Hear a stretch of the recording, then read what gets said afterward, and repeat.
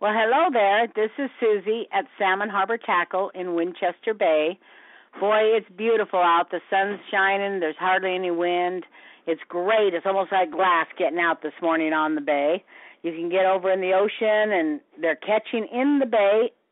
They're limiting out quite a few people. Even Saturday they did, and nobody could get in the ocean that day. But there was people catching fish here in the bay, right on the river. They're catching down the river all the way towards Reedsport.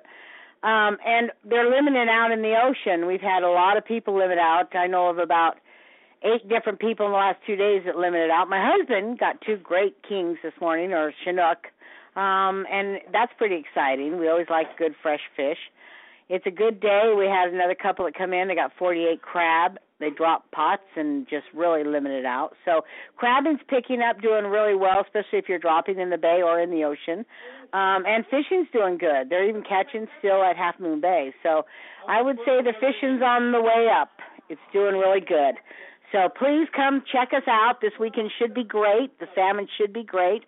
Come to Salmon Harbor Tackle here in Winchester Bay and come see us. Our number is 541-271-2010. Hope to see you here, and we'll help hook you up. Thanks. Bye-bye.